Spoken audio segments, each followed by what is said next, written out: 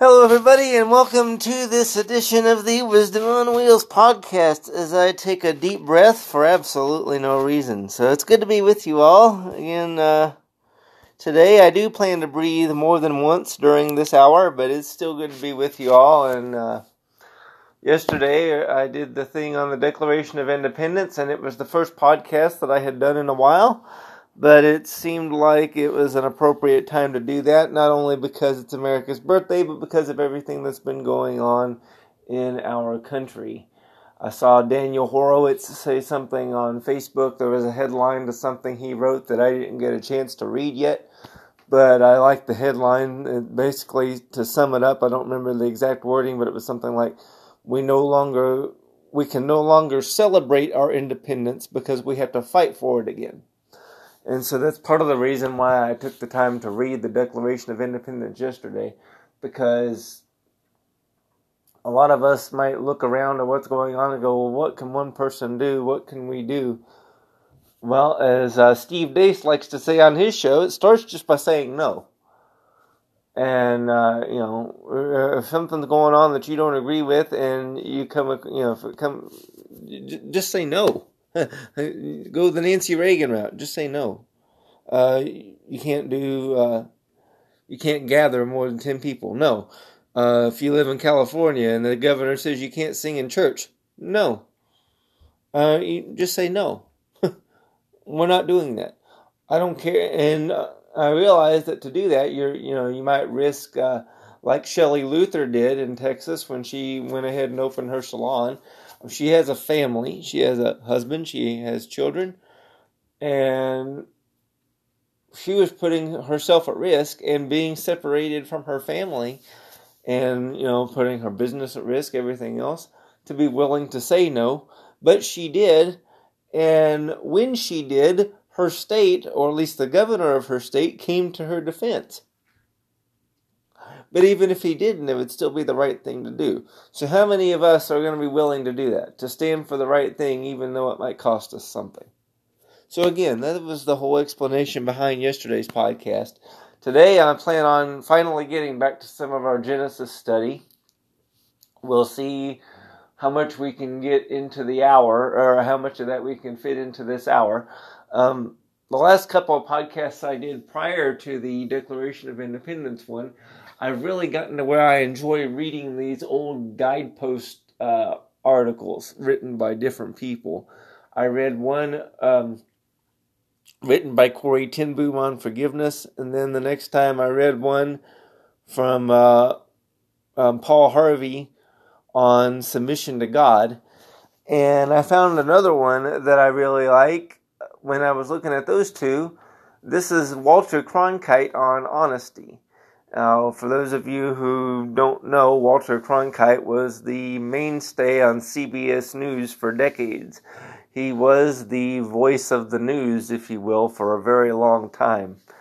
Another one of those people that if you're familiar with his voice, whenever you heard it, you would recognize it anywhere. I've said that about an interview between Paul Harvey and Billy Graham. This is another one where once you hear his voice, if you're familiar with it, you know it, because he's that recognizable, especially from his generation.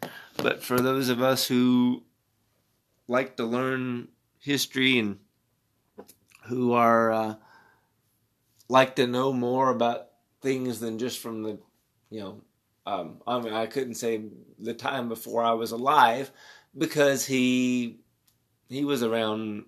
He was still doing CBS News when I was really, really little.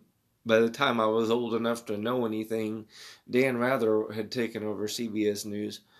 But I remember I've seen videos of Walter Cronkite on YouTube since, and I remember that he once narrated Spaceship Earth at Epcot when I was a kid, and I used to be afraid of that ride, but that's another story. But my worst experience on that ride that still gives me nightmares to this day sometimes, he was narrating it. But in spite of that, I'm a big fan of Walter Cronkite. And So I wanted to take some time to read this particular guidepost thing that he did from July 1970 on honesty. This is Walter Cronkite. Once, when I was a boy, I saw a $1 Ingersoll watch in the showcase of our local drugstore. I wanted that watch very much, but I didn't have the dollar. So I asked the druggist if I could take it and then pay for it as I earned the money. He agreed. The next day, my mother happened to come into the store, and the druggist casually mentioned the arrangement we had made. Well, my parents would have none of it. To them, what I had done was the next thing to dishonesty. "Don't you see," my mother said to me, "you already consider that watch yours, but you haven't paid for it. That's deception. If you have to use the slightest bit of dishonesty to get what you want, you're paying too high a price." She paid the druggist the $1, took the watch from me, and kept it until I earned the money to retrieve it. That lesson has stuck with me. Today, I have almost a compulsive desire to be honest. Not because I think it makes me any better than the next man, but because I feel so strongly about the need for honesty in our national life. If we want to see straight dealing in our country, the place to begin is with ourselves. Let me read that part again. If we want to see straight dealing in our country, the place to begin is with ourselves. Sometimes there's no problem in knowing the honest thing to do. Some speculators once offered me a large parcel of land. There was no suggestion that I talk about their property on the air. They just wanted to be able to say that I owned land in the area they were trying to promote. They weren't able to say it. Another time, a group of uranium stock promoters were ready to give me a large sum of money if I would broadcast their find in Colorado. They're still waiting. Some years ago, a highly placed man in Washington suggested to newsmen that a little management of the news, now and then, would be in the national interest. The man who made the suggestion was a friend of mine. But I felt so strongly against the idea of manipulating news that I spoke out against it publicly. Our friendship was strained. That was painful, but it would have been more painful to have allowed such an idea to go unchallenged. Then there is the situation, which every newsman faces, known as attribution. A man will look you in the eye and say, "Please attribute what I'm telling you to informed sources, not to me." When the CIA first decided to reveal its role in the Green Beret case involving the death of an alleged Vietnamese double agent, it requested newsmen to attribute its version of the story to, quote, informed sources. We couldn't do that at CBS News. We reported the story the way it was. A new version of the Green Beret case, reflecting the views of the CIA, has begun to circulate here. Again, such honesty made a number of people unhappy, but I felt we had no choice. Is there, in fact, any ideal today that demands more commitment in public, business, and private life than St. Paul's injunction, "Put away falsehood, speak every man truth with his neighbor, for we are members one of another," Ephesians 4:25. I call it an ideal rather than a rule, for the more I struggle with questions of honesty, the more I learn how complicated the subject is. I also know that each man has to come to his own understanding of how to put away falsehood. The Democratic National Convention of 1968 was a complex experience of honesty. We knew at the time that we could not possibly report every man's understanding of the events taking place in Chicago. Because we could not present the whole truth, pressure was put on us not to report some of the actual events themselves. Demonstrations and brutalities, we were told, were dangerous facts, too confusing for the average citizen to understand. We just could not agree to those arguments. Give people the light and they will find the way, said one of our great American journalists, E.W. Scripps. I agree. To me, honesty and light are synonymous.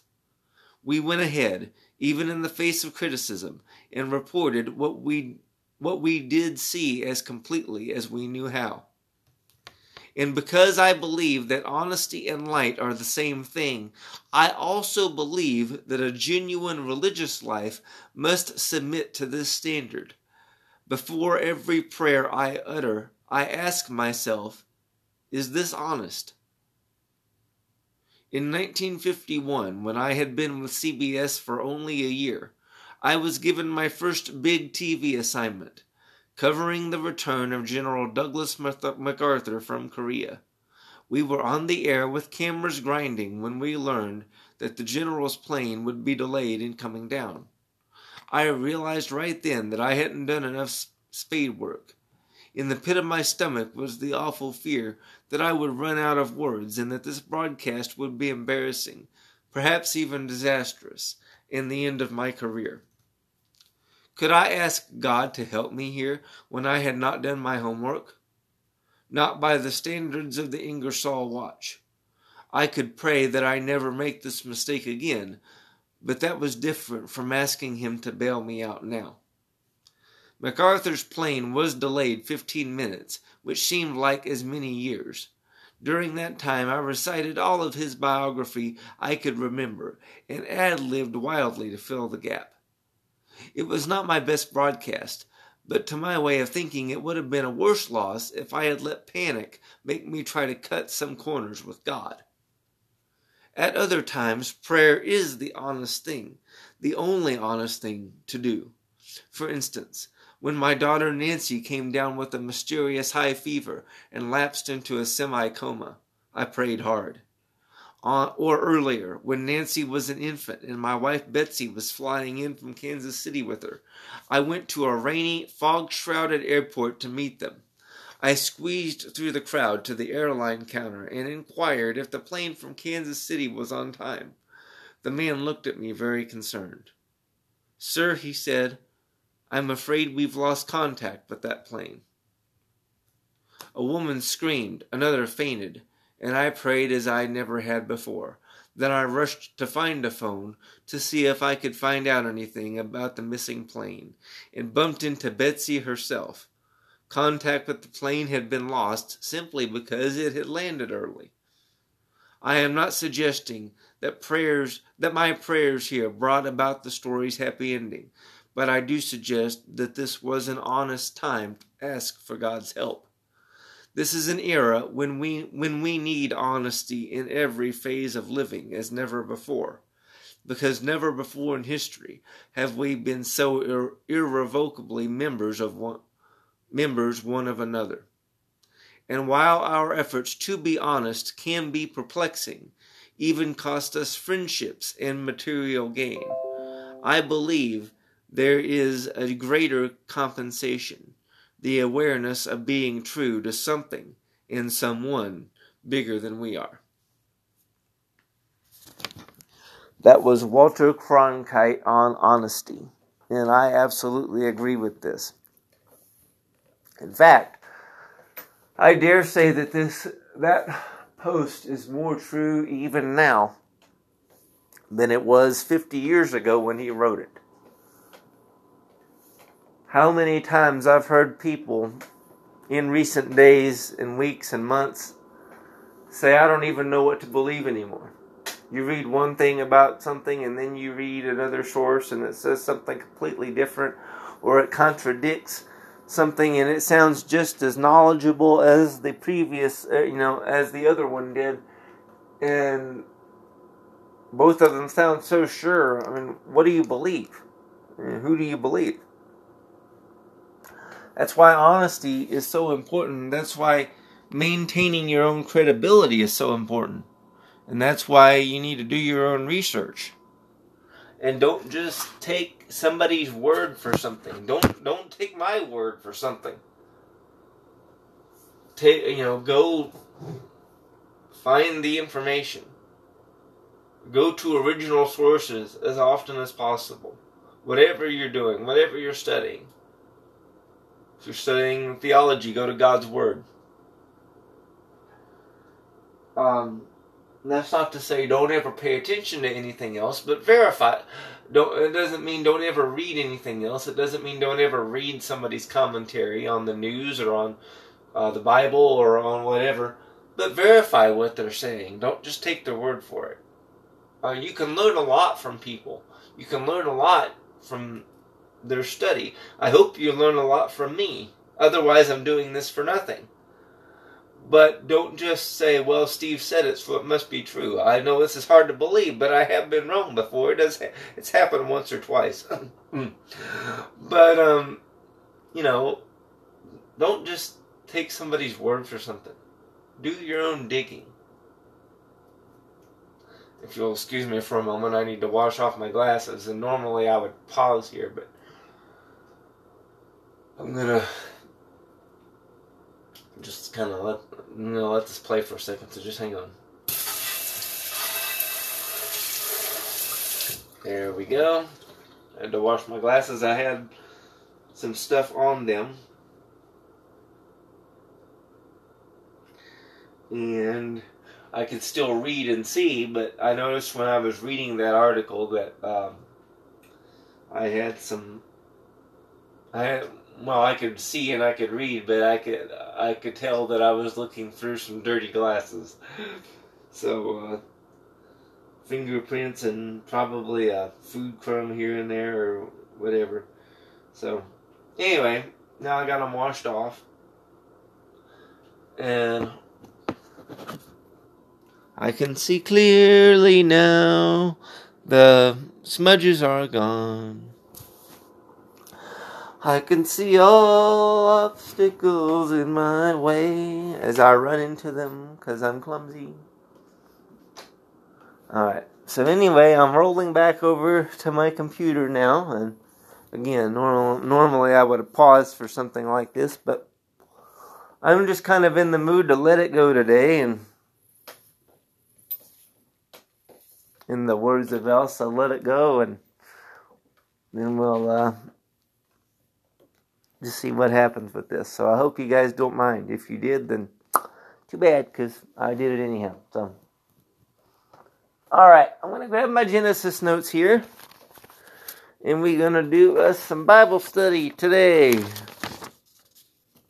Now, I found some old notes that I thought I had lost or thrown away by accident from the Genesis study, and so I skipped a day the last time we did the Genesis study, because I thought we had, like I said, I thought I had lost it, but turns out that I hadn't lost it. Well, I might have lost it, but I haven't lost these, but in other senses, yeah, I probably lost it a long time ago.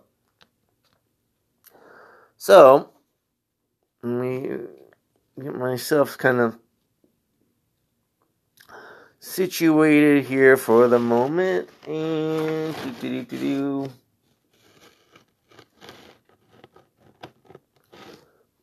there we go. I think we did the let's see, does the clothing of Adam and Eve have anything to do with respect to sin? Okay, we haven't done that yet. Sorry, I thought I had all of this together when I started recording, and I think my pages got messed up. Probably due to these little four-legged furry creatures that I have running around here. Right, Galaxy? Hi, kitty. I'm pretty sure you had something to do with this. I'm messing me up here. Sure you didn't do it on purpose, though, because you're a good kitty. So, alright, here we go. I think we're going to get started here now. I think I know where we're at. Okay. So,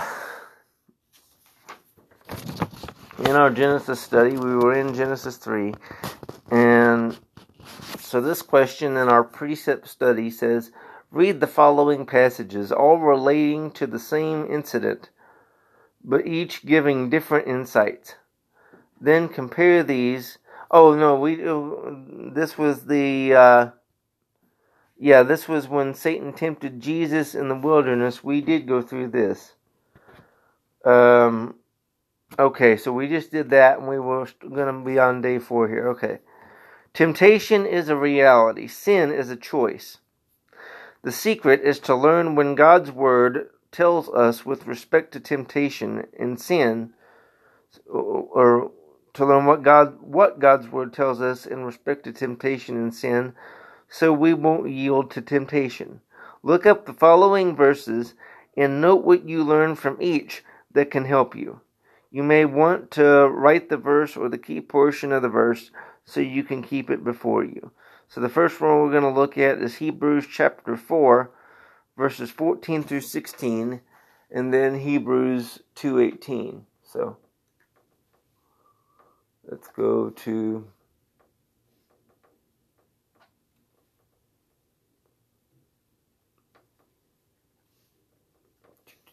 Hebrews 4, 14 through 16, and 2:18. And right now I'm reading from the New International Version, or the NIV. So it says here, therefore, since we have a great high priest who has ascended into heaven, Jesus the Son of God, let us hold firmly to the faith we profess. For we do not have a high priest who is unable to empathize with our weaknesses, but we have one who has been tempted in every way, just as we are, yet he did not sin. Let us then approach God's throne of grace with confidence, so that we may receive mercy and find grace to help us in our time of need. So what do we learn from here? What we get from this is we don't have to be afraid to approach Jesus when we're tempted. We don't have to be ashamed. We don't have to go, oh, man, I'm just so disgusted with myself that I'm even tempted with this. God, oh, man, I don't even want to talk to him because he's got to be so ashamed of me. But that's not true. According to Hebrews here, we have a high priest who is Jesus, that was tempted in every way, just like we are. He experienced every form of temptation that we face, but he didn't sin. So we learn from that temptation, again, is not sin. It's not a sin to be tempted. It's a sin to give in to the temptation, but it's not a sin to be tempted. So we can approach God's throne of grace with confidence. What is grace? It's not a license to sin, and anybody who makes you feel like it is lying to you, deceiving you, or is just deceived themselves. Grace is God's unmerited favor, and it is his empowerment. And we can't overcome sin on our own. We can't do like Genesis 4 says, and when it says sin is crouching at the door, it says we must master it. But with God's grace in our lives, which is his empowerment for us to overcome sin, with his empowerment, we can overcome sin. I do not believe, as I've heard said so often, and this is a tradition in the church, that you sin every day. Or, let me rephrase that. I don't believe that it's a requirement because of our sinful nature that we have to sin every day, that we just can't help ourselves, that it's just so easy to sin that we just can't help it, and we're like pigs to slop, and we're just going to sin every day no matter how hard we try. But as long as your heart doesn't want to, then that's what matters. I don't believe that. I think that it's not, now I'm not speaking of my own performance here. I do believe that I probably sin every day. But I don't believe that I have to.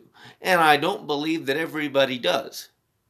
I believe that most people do, because I genuinely question how many Americans are actually believers. I think, there's like probably 3/4 of the country that still call themselves Christians.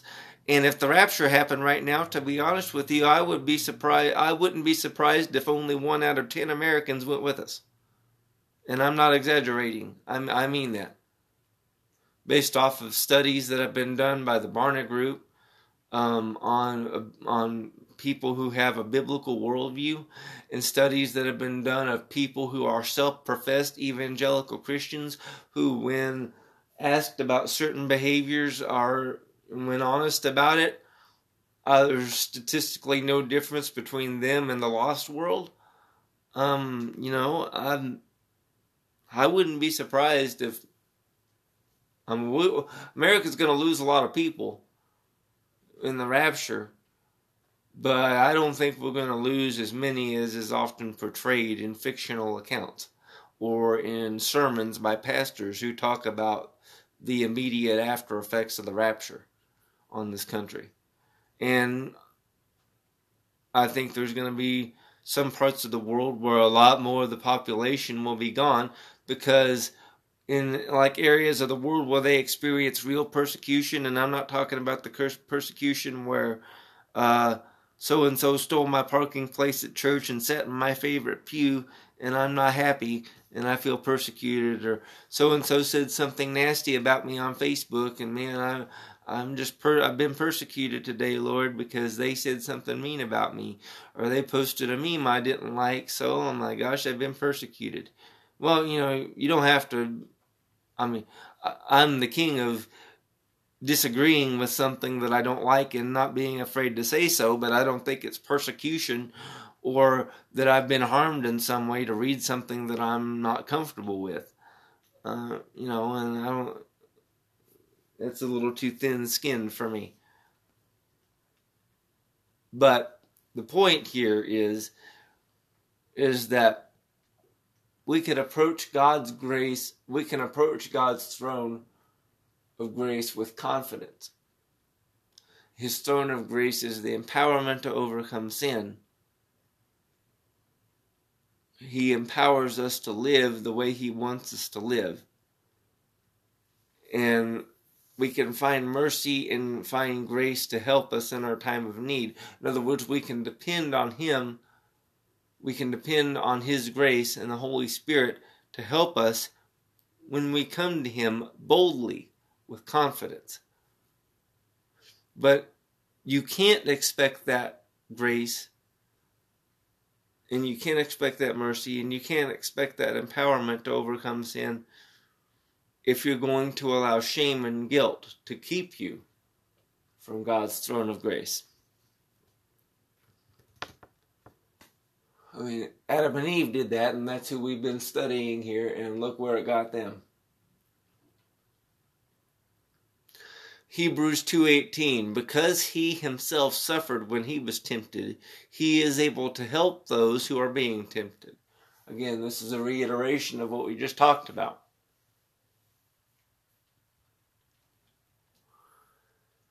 Jesus can help us when we're being tempted because He's been there. He can empathize with us. He doesn't just say, oh, I sympathize with you, it's got to be tough. He knows how tough it is because He's been there. He's been where we are. That's why He is the perfect advocate for us before the Father. Now we're going to go to Matthew chapter 26 and verse 41. And this is when Jesus was praying in the Garden of Gethsemane, and He asked the disciples to stay awake with Him and pray as He was about to enter this hour of trial where He would experience the horrible beatings that He did, if you've ever seen The Passion of the Christ, and the crucifixion, and where all of the sins of all time were laid upon Him so that He could purchase the pardon for all of them, no matter how bad they were. And He knows what's awaiting Him. And He's, understandably, He even prays at one point, He says, Father, if it's possible, please let this cup pass from me. He doesn't want to go through this. You see a very human moment with Jesus there. But then he says, of course, not my will, Father, but yours be done. So as he's praying, he goes to the disciples who are very sleepy and tired, and they're dozing off, they're having a hard time. He's asking them to agree in prayer with him because there's power in that, and they're over here napping. And so Jesus says to them, watch and pray so that you will not fall into temptation. The spirit is willing, but the flesh is weak. I'm going to read that. I just read that in the New International Version, the NIV. Now I want to read it in the New Living Translation. It says, keep watch and pray so that you will not give in to temptation. This is very similar, I guess. It says, for the spirit is willing, but the body is weak. And that's, what we can get from that is the necessity of watching and praying. So I recently did some things where I've talked about how, the importance of prayer and how a lot of times we look at prayer as a last resort after we've done all we can do. And then somebody said, well, I guess all I can do is pray. I guess that's all we have left is just to pray. We can't do anything else anymore. That in so many ways shows a lack of faith in prayer. That is the last thing. That's the last resort. That's the thing. That's the only thing you've got left. All we can do is pray. Darn it, man! I've tried everything I can. Now I guess I just gotta pray. No. There was an article that I shared recently. I wish I could. I posted it on Facebook, and I wish I could remember where it came from. It was from CBN, but it was from somebody that wrote it a long time ago. CBN reposted it. But it was basically about the requirement of prayer and how God has basically put himself under the law of prayer. God is all powerful. There's nothing he can't do within himself based on his own power. He has all power in heaven and earth. He's got all the power in the universe. But he binds himself to prayer because he's made us, the managers, if you will, of this planet. And we have authority on this planet because Jesus said before he rose to heaven, he said, all authority on heaven and earth has been given to me. This was after what he did on the cross. He rose from the dead. He basically said, look, I've won the victory here, okay? So I've got all the authority. So now, because I have that authority, you can go throughout the earth and preach the gospel to every creature. I have all the authority now. I'm in charge, Jesus basically said. In other words, there's a new sheriff in town here. Okay? I'm the man now. Taylor Swift, not the man. Becky Lynch isn't the man. Jesus is the man. Ric Flair's not the man. Jesus is the man. And Jesus says, I've got all the power in heaven and earth. So now, you can do all of this in my name because I'm the boss. Okay? I'm the one that's going to get all this accomplished. You walk in the power of my name. It's not like somebody who acts on behalf of the President of the United States. Now, in and of themselves, a private citizen, they might not have a lot of authority or power to get something accomplished. But if the White House sends you, now you got some backup.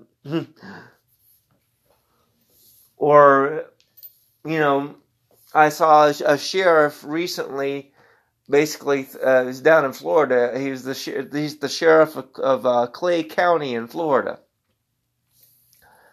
And he said, if we start getting rioters here in this county, I'm not afraid to deputize every lawful gun owner in my county, and we're basically, if we need to, we're going to give them the authority to act as law enforcement here and keep law and order, keep the peace, and get the job done.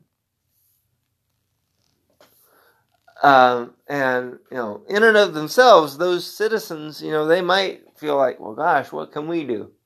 But now they got the authority of the sheriff backing them up. Now they know they got somebody that's got their back, even though the ultimate authority in America rests with the individual citizen and not with our public servants that we've elected. Still, it gives kind of like that extra boost of confidence, that extra layer of confidence to know that those who have been elected and given positions of authority recognize the power that God has given us and the power that the Constitution gives us, we the people.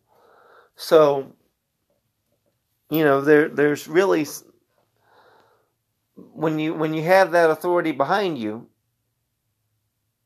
it gives you that boldness and confidence that it talks about in Hebrews.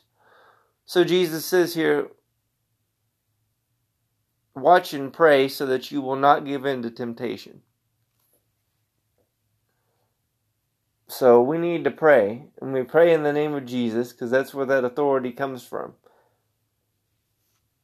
And remember the Lord's Prayer, Jesus said,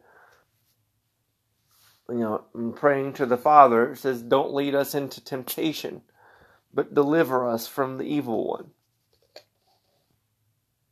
Hold on, I got to take a drink of my cheer wine here.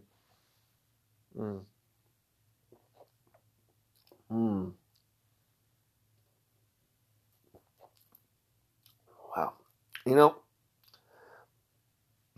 I never really bought into this whole thing about soft drinks tasting better in glass bottles. I always thought, what difference does it make what container it comes in? It's a drink. But I just recently got a case of 24 bottles of cheer wine in glass bottles. And I gotta say, I've had this soft drink a lot during my life, but this is good. Especially because I just got it out of the fridge.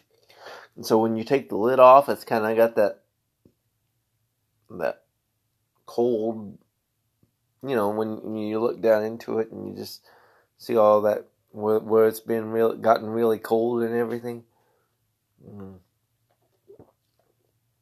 Kind of that frosty, it's kind of got that frosty look when you look down into the bottle after it's been in the fridge, and man, is that good. That first couple of sips, man, that's some good stuff. I'm glad I got this.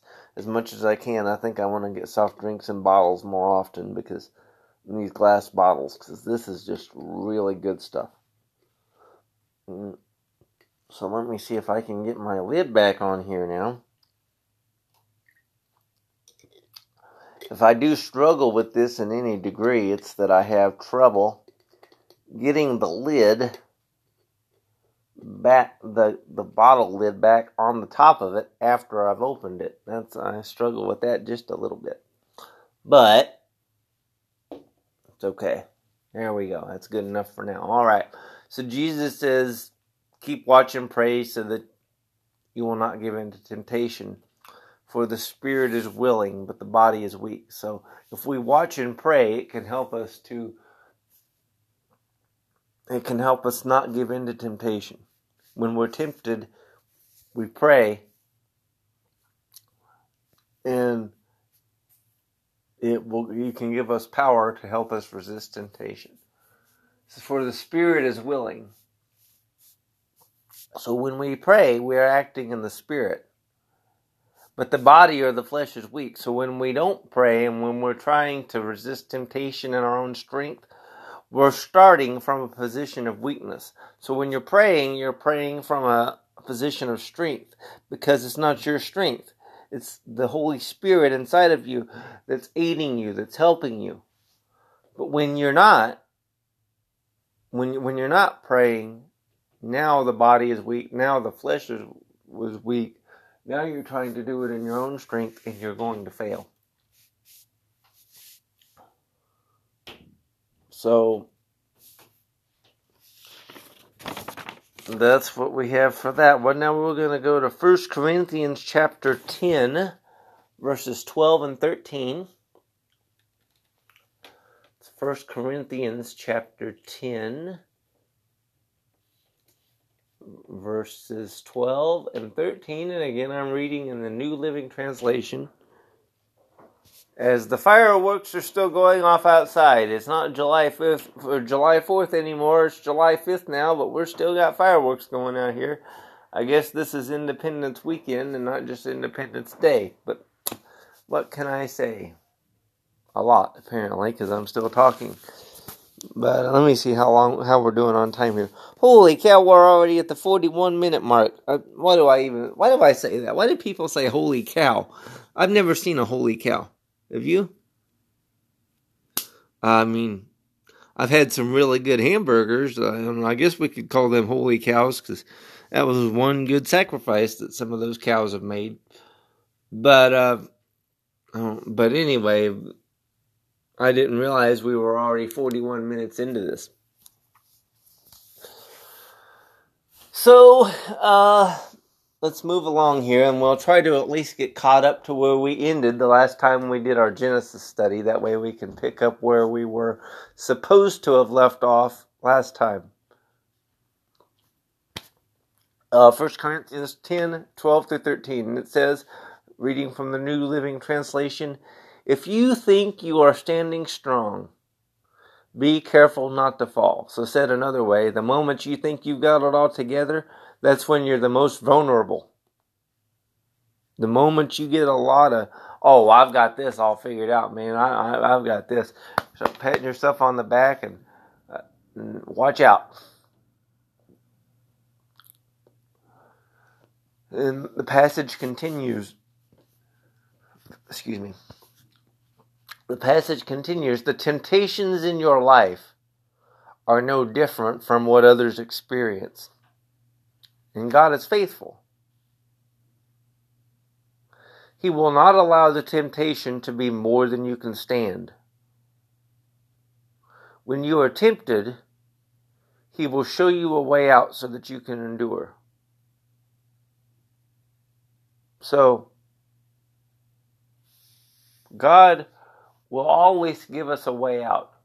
When we're tempted by something, don't ever, don't use the Flip Wilson theology and say, the devil made me do it.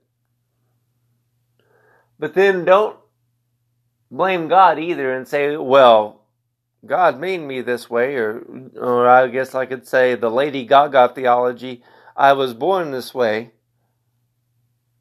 No.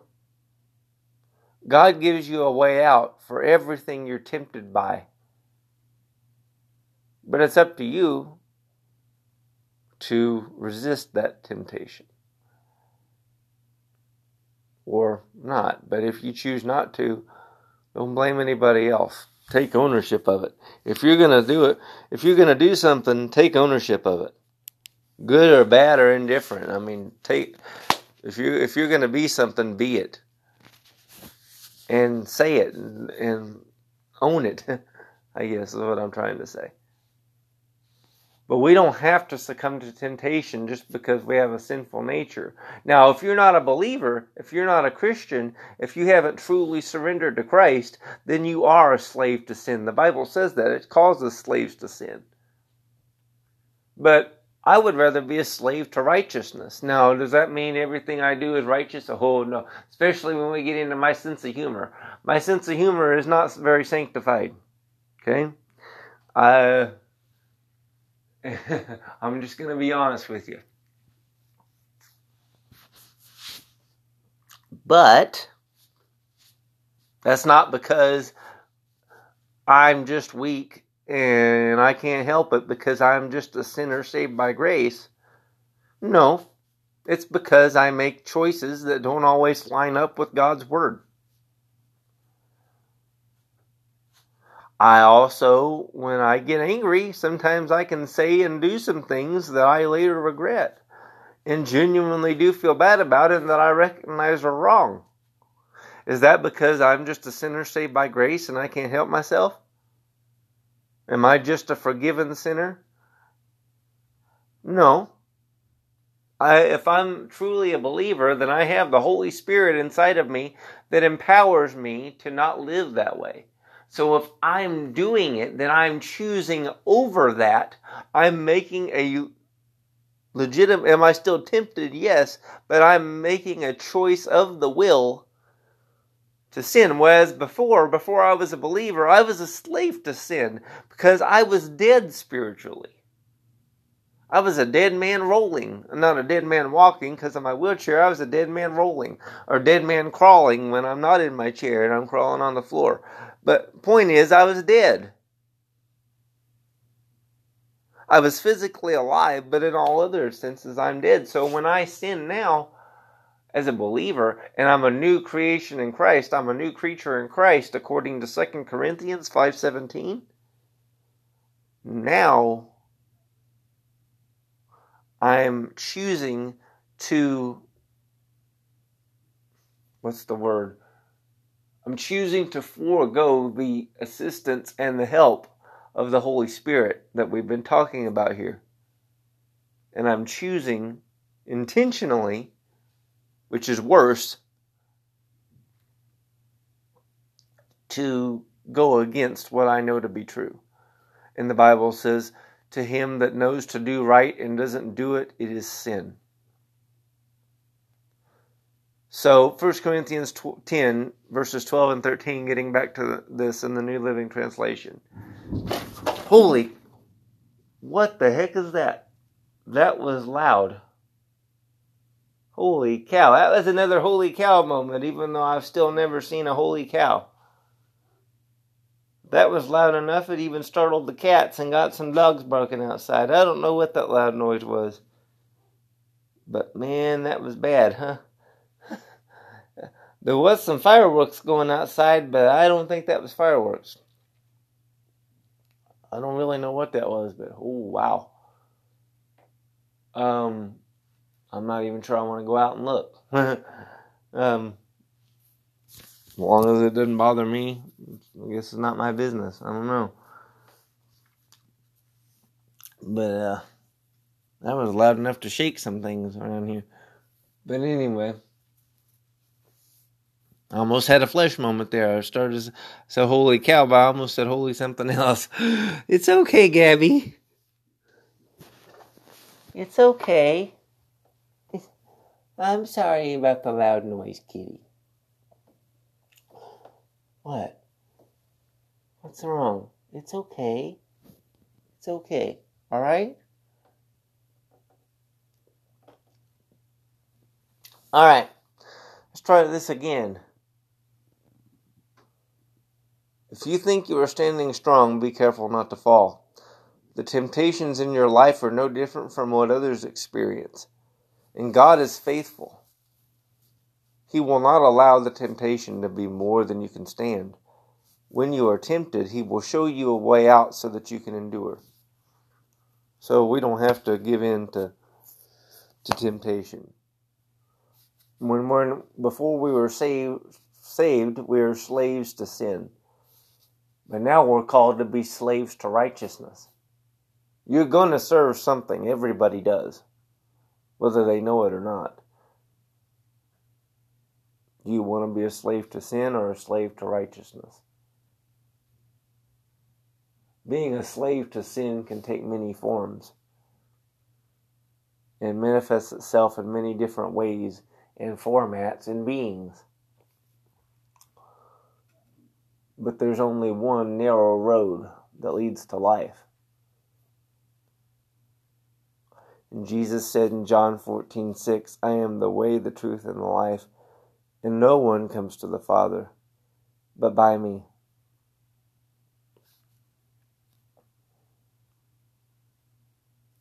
Alright.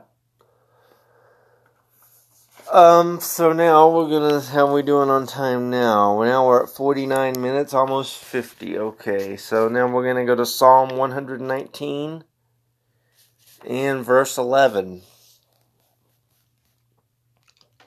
I recognize that verse. I don't remember it, the wording off the top of my head, but it sounds very familiar. There we go. I knew I knew this reference. Psalm 119:11. I have hidden your word in my heart that I might not sin against you. So what's another way we can overcome sin and overcome temptation? By hiding the word of God in your heart, by hiding the Bible in your heart. How do you do that? By memorizing it. Okay, you don't just... it's great. I try to carry a Bible with me all the time. If I don't have it on my phone, I've got a print Bible that I carry with me. Before I had a smartphone, believe it or not, I just got my first smartphone at the end of 2018. Very behind, I know. But before that, I carried a print version of the Bible with me almost everywhere I went. Now I've got it on my phone. I've even got a version downloaded so that I can read it offline if I want to. But as good as that is, and as good as that chew wine is, yeah. But anyway, as good as that is, it's important to know the Bible so well that you've actually got it hidden in your heart so that you might not sin against God. And that's one of the biggest problems with Bible illiteracy, really everywhere, but especially in the Western church here in America. We have more access to the Bible than any generation and any group of people in history. I read a statistic. Let me see if I can find this. How many Bibles does the average American own? Okay, the average American owns 4.4 Bibles. So, nobody owns half a Bible, but they're just dividing the number of Bibles by the population. So the average American household has 4 Bibles in it. We have more access to the Bible now than any time in history. And yet, how many of us read it every day? How many of us really know it? I was talking to someone recently who, who I thought was, maybe not the most knowledgeable person, but definitely, this is a very personal story, so I don't want to rib on the person because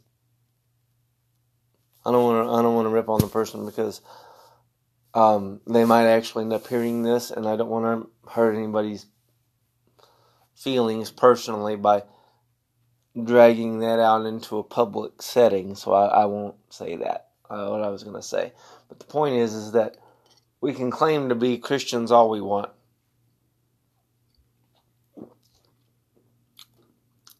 But are we people of the book?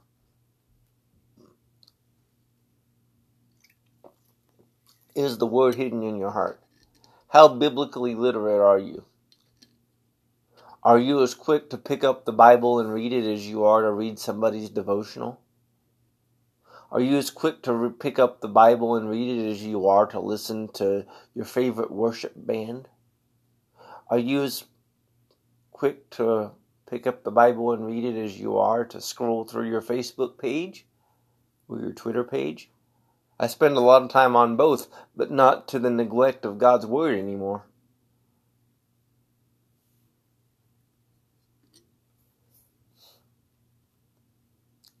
Are you as quick to pick up the Bible as you are the TV remote?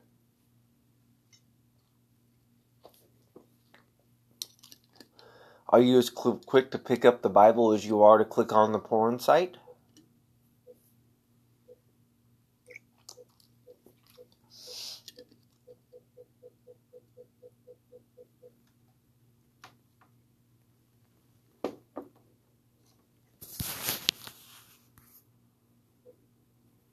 Oh, my phone is being kind enough now to let me know,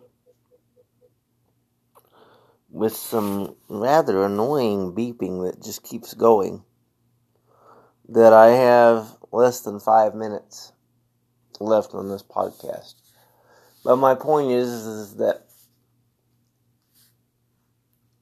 one of the reasons we're so weak spiritually, corporately speaking, of course, there's some very individually strong believers, but the reason why the church as a whole, especially in certain parts of the world, is weak is because we don't have the word hidden in our hearts. That doesn't mean you have to know the address, as another friend of mine likes to say, to every verse. You don't have to know the references, but do you know the word? It's helpful to know the references. That's why they're there. But more importantly than that, do you know the word? Do you know what it says?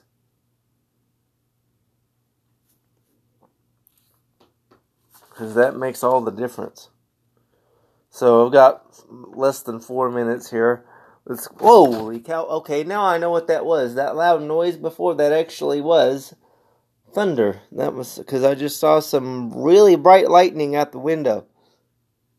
So that's definitely what that was. Galatians 5:16, as I'm running low on time and might be running low on power. Lord, please help us to keep the power on, because I don't really want to sit here in the dark, because that would be a pain in the buttocks, as Forrest Gump would say. So I say, let the Holy Spirit guide your lives. This is Galatians 5:16. So I say, let the Holy Spirit guide your lives. Then you won't be doing what your sinful nature craves. So that gets back to that whole thing about spiritual breathing that I wrote about on a blog post recently. So it's a thing that Bill Bright, the founder of Campus Crusade for Christ, talked about, this idea of spiritual breathing. When you sin, you exhale that sin and that whatever that was, and then you inhale. You breathe in, and the Holy Spirit and that forgiveness, and then you keep it, and it's that moment by moment awareness of the Holy Spirit always being with you, of knowing that Jesus is with you always, to the very end of the age, as he said. And so, if we walk in the Holy Spirit, if we let the Holy Spirit guide our lives, we won't be doing what the sinful nature craves. So now, what areas do you find yourself most tempted in? I've got less than 2 minutes. Let me just read this question. What areas do you find yourself most tempted in? What are some consequences of yielding to those temptations? What scriptures can help you? And so as we end, I don't really have enough time in this hour to answer this on a personal level. But just take those questions to heart and really think about them as we finish. We got about 1 minute to go. Take some time to really ponder those and think about them. I'll read that again, 50 seconds to go. What areas do you find yourself most tempted in? What are the consequences of yielding to those temptations? What scriptures can help you? So, we got 30 seconds to go as the thunder and lightning continues to flash and bang around here. Pray with me, please, that the power stays on tonight, so that I'm not just wandering around in the dark here. Got about 10 seconds to go. Thank you very much for joining me. This has been the Wisdom on Wheels podcast. I look forward to being with you again soon. God bless and bye for now.